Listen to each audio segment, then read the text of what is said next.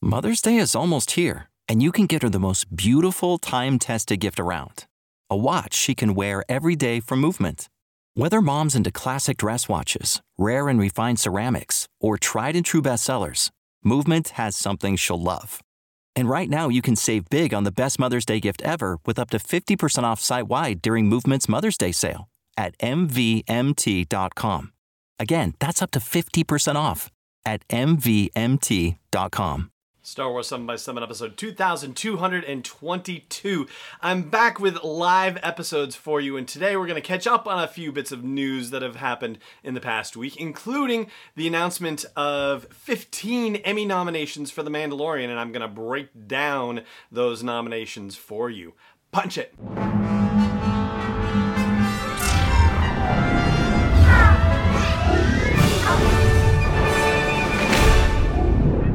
Hey Rebel Rouser, I'm Alan Voivod, and this is Star Wars 7x7, your daily dose of Star Wars joy, and thank you so much for joining me for it. I saw a couple of headlines suggesting that it was a surprise that The Mandalorian got the kind of haul for Emmy nominations that they did, 15 in total. You know, I don't know that it was really that much of a surprise, especially when you look at the category possibilities and you see that it's certainly possible because many of the nominations are actually in the same kinds of categories for which Star Wars tends to be nominated at the Oscars. And yet, when you look at television competition, they're doing things in The Mandalorian that really aren't being done in television. And so from, the technical side of things, yeah, that shouldn't come as a surprise. Maybe you could make a case for, certain other creative categories being surprising, but, we'll get to that. First, let's just talk about the fact that those 15 nominations are actually in 13 categories. There's one category where they actually scored nominations for multiple episodes, so separate nominations. 3 episodes or nominations out of, it was 8 total nominations in the category. So yeah, it's a different world looking at the whole Emmy situation.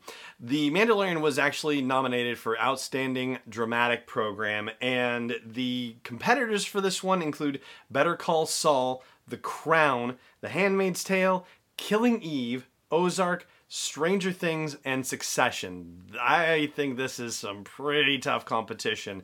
And the other category for which The Mandalorian as a series was nominated was for stunt direction. And for the rest of the nominations, for the other 13 nominations, they are all individual episodes. I was particularly surprised to see, for example, Ludwig Göransson. He was only nominated for Chapter 8, the final episode of the series, for music. And that's, I guess, the way it is for the Emmy nominations, anything related to music, because all of his competitors in that category are also being nominated for single episodes and not necessarily for an entire season. And the Department of Corrections is telling me that I said stunt direction when I should have said stunt coordination, so my apologies on that. Speaking of Chapter 8 of the show, Redemption, that one is the most nominated episode of the series. It has 4 nominations, Ludwig Göransson's music, as I mentioned. Also, here we go, single camera picture editing. I have had to re-record this line multiple times because I can't seem to say that one and have it roll off my tongue. So single camera picture editing, that's another one. And then guest actor with Giancarlo Esposito as Moff Gideon, and voiceover performance for Taika Waititi as IG-11. The second episode, The Child, came in second place with 3 individual nominations. And every other episode received at least 1 nomination, with the exception of The Gunslinger, which was Chapter 5, Episode 5, the one that took place on Tatooine. That one, unfortunately, was shut out of the nominations. As far as technical categories go, well, what I mentioned to you about categories in which Star Wars movies tend to be nominated, sound editing and sound mixing, there are nominations for The Mandalorian here as well. Also with visual effects, that's there. Production design, costumes, prosthetics, all of those categories also are represented by The Mandalorian. And rounding it out would be cinematography and 3 nominations for single camera picture editing. And they are going up against 2 episodes of Ozark, 2 episodes of Succession, and 1 episode of Stranger Things. So the odds are in favor of The Mandalorian, just sheer numbers alone.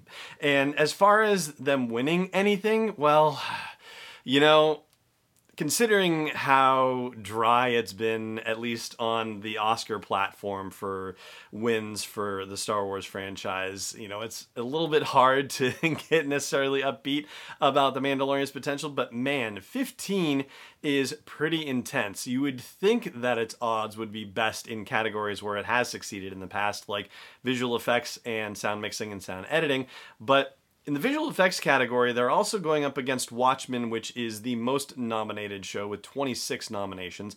Also Westworld, also Lost in Space, so it's not as if they're going against competition that, you know, isn't operating in the same field, so to speak, right?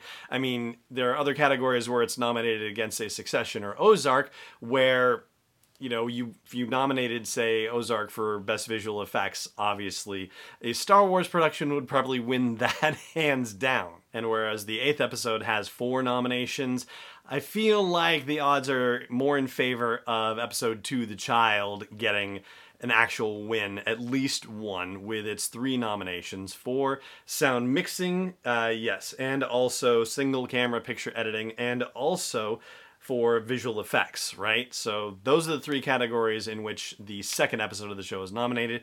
I also think stunt coordination, they have a very strong chance at that considering the competition as well. For that category, they're going against a number of crime drama shows, The Blacklist and SWAT and The Rookie, and also Stranger Things too. So yeah, I feel pretty good about The Mandalorian in that category. Now there's just a couple more things to tell you about, but first I want to give a quick shout out to our friends at Audible, and if you are interested in a free trial and a free audiobook, then you can check out sw7x7.com/audible.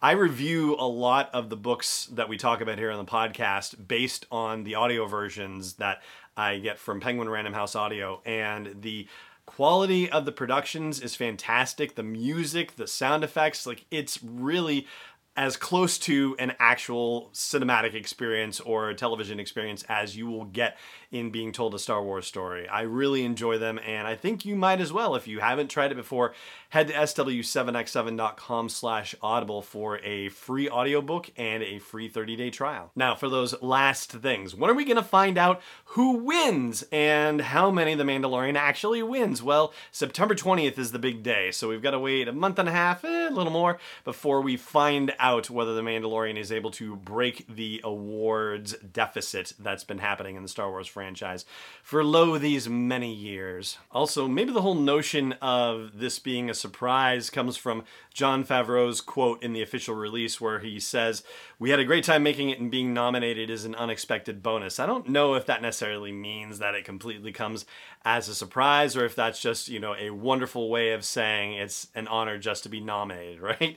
And lastly, Kathleen Kennedy's comments, and I do think this is particularly relevant just for the broader scheme of things. Like, The Mandalorian was one of the headline shows with which Disney Plus launched, and Kathleen Kennedy gives Disney Plus a lot of credit in her comment for the press release. She says, "Disney Plus took a big risk with us on The Mandalorian, and I can't thank them enough." And she also talks about Jon Favreau and Dave Filoni and the incredible innovations of ILM and Skywalker's sound. But probably the best line in the whole thing is when she says, "I can't wait to see the child in his tux for the award ceremony," which I thought was great. And heaven knows if they win something, you're gonna see a Funko Pop with a child in a tuxedo. It's coming. I can guarantee it almost. And that is going to do it for our episode of the show today. Thank you so much for joining me for it, as always, and may the Force be with you wherever in the world you may be. Star Wars 7x7 is not endorsed or sponsored yet by Lucasfilm Limited, Disney, or 20th Century Fox, and is intended for entertainment and information purposes only. Star Wars, the Star Wars logo, all names and pictures of Star Wars characters, vehicles, and any other Star Wars-related items are registered trademarks and/or copyrights of Lucasfilm Limited or their respective trademark and copyright holders. May the Force be with them. All original content is copyright 2020 by Star Wars 7x7. We hope you love it. Save big money and transform your home with new appliances now at Menards. We offer the lowest prices and the largest in-stock appliance selection. Ready to take home today. Check out top appliance brands, including KitchenAid, Maytag, Whirlpool, Amana, and Criterion. Upgrade your home and save big money on new appliances at Menards. Shop our entire selection of appliance options online today at menards.com. Save big